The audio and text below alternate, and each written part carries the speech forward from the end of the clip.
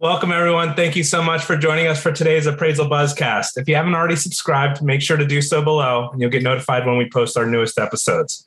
I'm Jim Morrison, and thankfully today we have our founder and CEO, Joan Trice, back with us. She'll be speaking with George Dell to discuss the hot topic of market value and how appraisers should handle it during a crazy market. Joan, I'll hand it over to you. Jim, thank you very much. And George, it's great seeing you. And I saw you just a few weeks ago at Valuation Expo in Las Vegas, and you were in the audience when my particular panel on modernizing the appraisal process was under discussion. And one of the topics was the definition of market value. And you shared with the audience, I thought was hysterically funny. You rewrote the definition, but go ahead and tell us about some upcoming events that you have, and then let's dive into talking about market value. Sure. Thank you very much for the opportunity. Yeah, very briefly, I do a weekly webinar that's free. Haven't missed a week in over 5 years. And the philosophy of that is I don't give answers. I just ask uncomfortable questions. Also teach a class, stats, scraps, and data science that answers some of these issues that we're talking about today. And then, of course, I do a monthly webinar, and coming up December 3rd, Lyle Radke with Fannie Mae. Actually, the first one I did was about 5 months ago. It was on price indexing time adjustments, and I was absolutely blown out. We had over 1,000 people sign up. Wow, that's a big audience for yeah, knocked me off my chair. Yeah, right at 1,000. We had to increase the fee to Zoom twice. We had to break it to 500 and then to 1,000 to get everybody in there. So it's worked. Yeah. And then I also write a paid report, the asset analyst report. Anyway, what we're talking about there with the market value thing was a groupthink thing. And 10, 12 years ago, I was thinking, we're really ignoring some elements of that market value definition. Not some of them. We're ignoring most of them. Well, I'm talking about where my brain went. My brain was in this groupthink thing, like, oh, it's perfectly okay. Then I started to question, and I said, let me break the definition down into some bullet points. Okay, buyer, seller acting prudently, knowledgeably, not affected by undue stimulus. Oh, wait a minute, we got this. Yeah, what is undue stimulus? That one bothered helicopter me. Money? Well, and just like you said, the more I looked at this, the more I asked myself questions, the more issues came up. Typically motivated. Well, they weren't motivated, well-informed, well-advised, reasonable exposure time, cash dollars, that was okay, unaffected by special creative financing, that bothered me too. So I thought, wow, we're kind of ignoring all this, and yet appraisers were getting blamed for all the damage. So that's groupthink, when everybody thinks the same way, but it's wrong. And right. Everybody thinks it's okay. So I said, what was actually happening? I call it the George Dell operative definition of market value. What was really happening? Well, buyer and seller were each acting speculatively with the exuberance. Remember those words, over exuberance? I stole that word. Irrational exuberance was Robert Schiller's. Right, exactly. Yeah. Affected by universal euphoria. Do you remember how we were all going to be rich? Everything was going to be wonderful from this point on in life and the whole world. Buyer and seller are avariciously motivated. To get mine, let me get mine. Both parties are uninformed and advised by commissioned salespeople. Just get the commission. Reasonable time for exposure. I said, oh, well, that one's okay. And then payment in cash, that one felt okay too. Later on, I changed even those. And then finally, the properties, the normal consideration enabled by unrestricted, special, and creative financing provided by commissioned salespeople. Well, and I go, wow, this is what was really happening.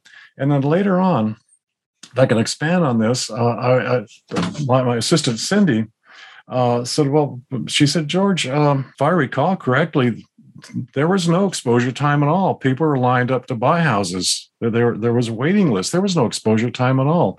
So I had to revise that bullet point also. Then push forward about 2 or 3 years. I was doing my specialty, which is valuing views with some of those really expensive homes overlooking the Pacific Ocean. And there was this one project I walked into, and these are like all multi-million dollars houses, between $3 and $7, $10, $12 million.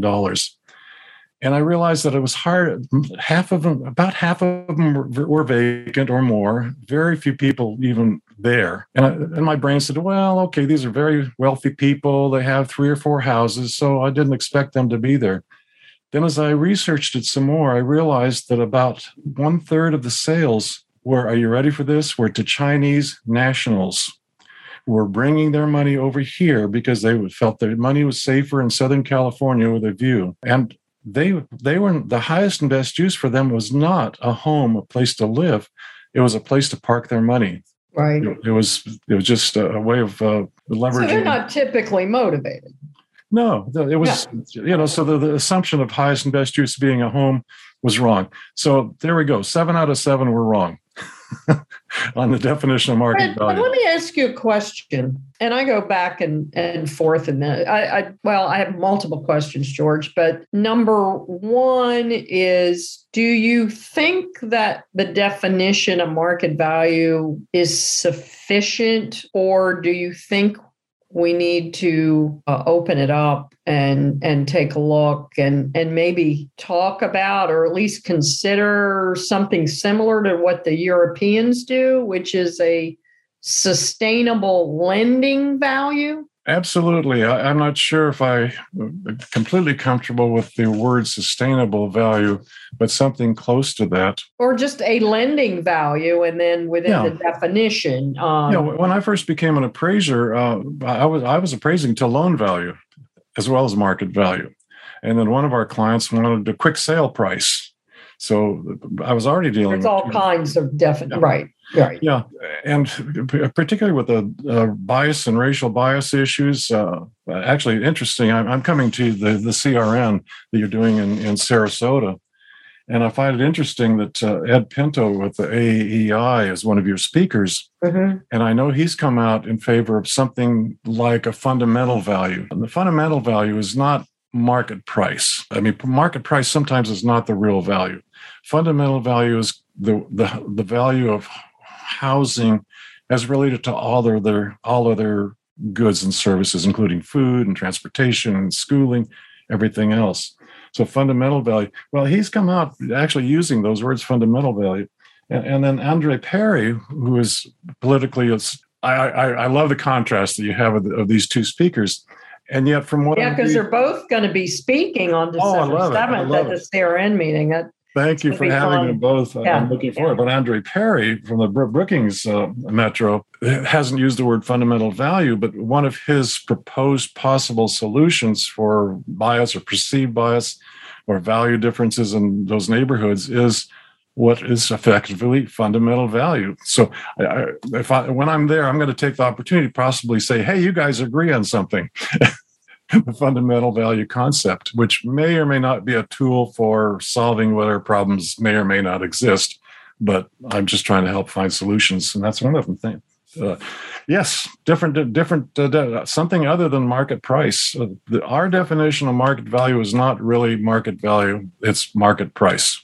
No, I agree, and that just the very opening, market value means the most probable price. As soon as they mention the word price, right, that's when the whole definition falls apart. Sure. I think honestly, the rest of it, I don't have a problem with, other than, they're using price and value interchangeably. And as you said, they're not always interchangeable. And that also leads me to the discussion of AVMs. Is an AVM really a sale price model? It's not a valuation model, is it? Looking for better turn times, the ability to automate routine tasks, and stay in compliance with your appraisal management process? Evo's state-of-the-art appraisal management technology for residential and commercial real estate lenders and AMCs was built with the user in mind. Evo streamlines the appraisal experience with configurable workflow design that automates 100% of routine tasks, alerts you along the way, and gives you powerful reports to make timely decisions. It's the only platform in the market with total customizations out of the box without IT development intervention. Find out more at globaldms.com or call 877-866-2747. Joan, back to you. Thank you, Jim. So, George, let's get back to the discussion of price versus value for a minute. Sure. Is an AVM really an AVM, or is it an SPM, a sale price model? You do to me what I do to other people, ask difficult questions. I don't know if you know or not, I'm actively involved with the AVM standards committee right now under the Appraisal Foundation. I thought it was a timely topic. And it's always been interesting. I've done AVM consulting to AVM companies and that kind of thing. So it's a comfortable topic for me. What I always come back to is the valuation process is the valuation process. Everything else is a matter of who does it and when. The appraisal process is really very simple. You get the data, you massage the data, you predict from the data, and then you communicate it or interpret it. 4 things. And AVMs, appraisals, BPOs, evaluations, they really all follow exactly those 4 same steps. It's a matter of who does it and when. Well, is an AVM really a sale price model as opposed to a valuation model? Because if you're going to have a valuation model, don't you have to be able to analyze these things in a definition of market value? Machine can't analyze what the motivations of a buyer and seller, or if they're informed, or if there's seller concessions. I don't think an AVM knows any of those things. Well, yes and no. An AVM is actually able to figure some of those things out better than appraisers can, as it turns out. That's my... Give me an example of that, George. Again, I have to go back to my background is I have substantial graduate education in economics, econometrics, and statistics. And I was already an appraiser when I went back to school, taking class after class, graduate level classes. But one of the things that piqued me, and everything I learned, I was trying to figure out, how does this apply to appraisal? And one of my earliest models that bothered me actually goes back to this definition of market value. This was like two and a half cycles ago. And one of my clients did a lot of what they considered affordable community area. In this one particular neighborhood, about 25% of the house, 25% of the houses were owned by banks. They were REOs. And I would run into doing a simple, basic house. I was doing a lot of houses at that time. And right across the street and one door over would be an identical property that just sold, but it was bank owned. So, so that has to be a different motivation. And what I learned in my economics classes, if you don't have a variable that measures motivation, you find another variable that's highly correlated to what you're looking for, highly correlated to motivation, but highly uncorrelated to everything else in the world. And MLS was still pretty crude back then, but I thought, well, what one field in the MLS could help me here? And economists literally make their whole career on discovering one stand-in variable like this. And I thought, oh my God, it's occupant. Bank-owned properties are generally vacant. And there was this field in my MLS that had three possible answers that the brokers could plug in: vacant, VAC, tenant, TEN, and owner, OWN. So I just simply compared the owner occupied to the vacant. And lo and behold, it was a large enough neighborhood. It was easy for me to gather data and throw it into a spreadsheet and compare those two. And Joan, I got to tell you, at that time, the difference was so consistent, about 8, 9, 10%. And it got worse. It went up to as high as 14% difference for vacant properties. And then over time, it kept going down, down, down, down, down, until a few years later, we're talking about how markets shift. The market completely went the other way, and literally the vacant houses started selling for more by 2 or 3%. And you go, well, how could that be? Well, you can just hear a couple that's trying to buy a house. Hey, Ma, I found one that we can move into right away. Let's get that one. So I tracked that particular neighborhood for many years, and it went from as high as 14, 15, 16% to minus 3, 4%. So yes, is it measuring motivation directly? No. But is it fairly reliable? Yeah. It works. It works. No, I can see that was that. one of my first successes in using algorithms and econometric methods for valuation. Do you think there are flaws in the current residential process? And I'm almost thinking more policy that's guiding, not that the theoretical process. I'm talking about what we're actually doing. And what I'm trying to lead you to is we're only doing one approach to value, the sales price approach to value. Right.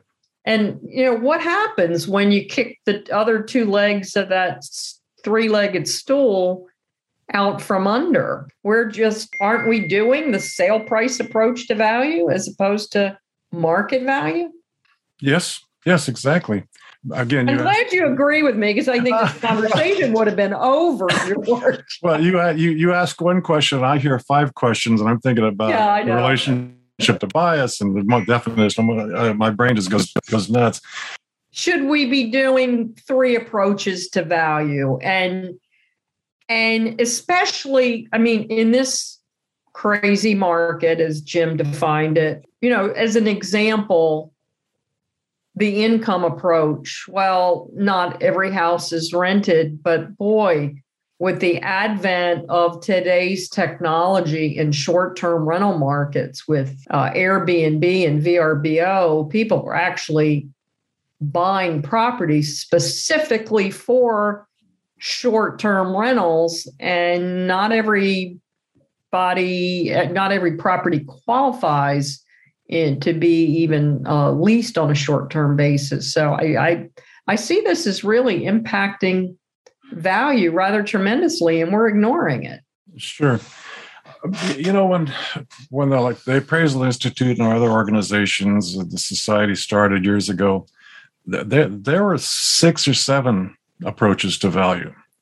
Then it got cut down to 5. Then it got down to 3 or 4, and it pretty well stuck on 3 ever since. My personal belief is that we really are only using one approach to value, as you call the sales comparison approach. And the cost approach really is just a form of what can I substitute with a new house for the house I've got. So it's in a manner, yeah, okay, I see you're smiling. It's really just another form of the sales comparing it to. I see it, though, as a mathematical proof. Sure. Which is why it's necessary, because, I started life as a commercial appraiser, and when those two numbers were really far apart, it made me sit back and go, what is going on here? Right. And it just makes you think. That whole reconciliation process is lost when you're not reconciling multiple approaches. Oh, I agree. It helps my appraiser head ask the right questions. It's using the visual and the summary statistics, if you want to call it that, helps me ask the right question.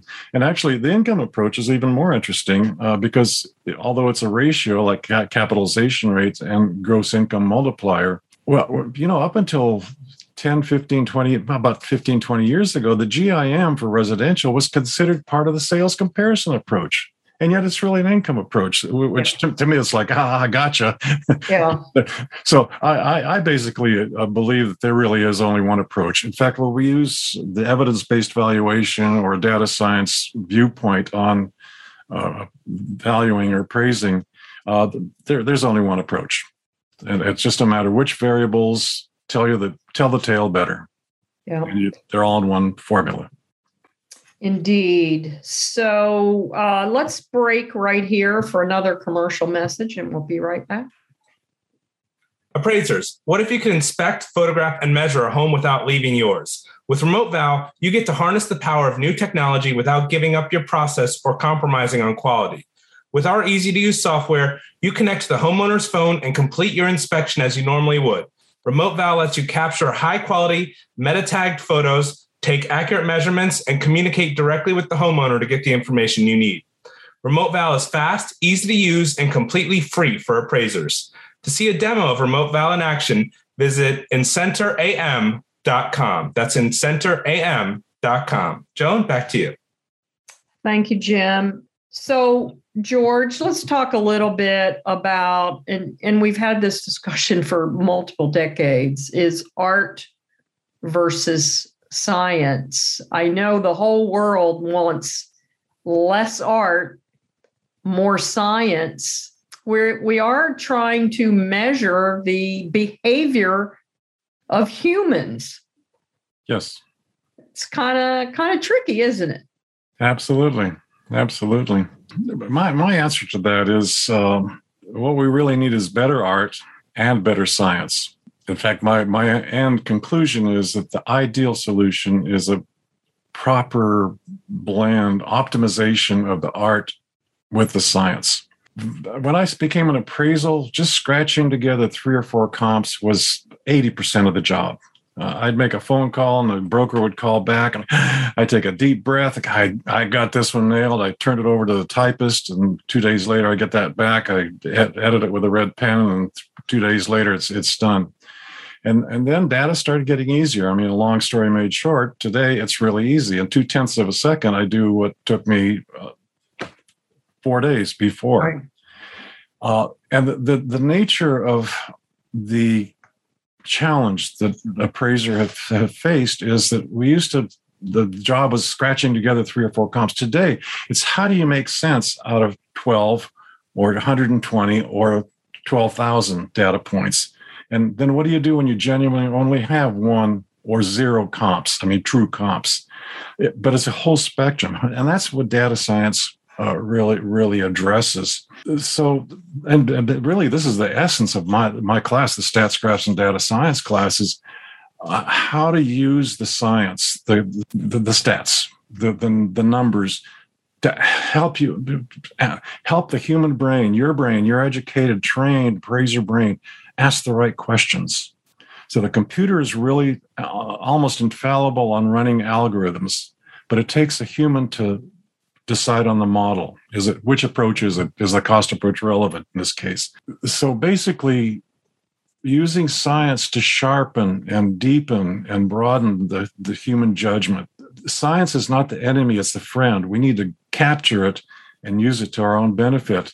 And not only our own benefit, but for the benefit of the consumers, of the taxpayers, the public good, eliminate these economic... All the other stakeholders. Yeah, I agree. Yeah. I made my mission statement about 15 years ago. I said, what am I really after? When I've kind of been in a semi-retired state. And I said, my ideal mission statement is to help prevent the next economic meltdown. Even if it's a little tiny bit that I can help that's my mission. Amen. And I don't think there's anything in the current appraisal process that will raise red flags and identify a potential crisis coming our way. So with that, George, I think we'll probably be doing some follow-ups because I could talk to you all day about this topic, and maybe we will. Well, that's my problem. If nothing else, I'll see you December 7th in Sarasota. Yes, indeed. Thank you, George. Thank you. If you've grown frustrated with endlessly pursuing new appraisal work and not reaping any of the benefits, Metro West is here to help. They understand and work to alleviate the pain points commonly felt by appraisers to enable personal and financial growth for their staff. After all, they've been owned and operated by appraisers since the company opened in 1987.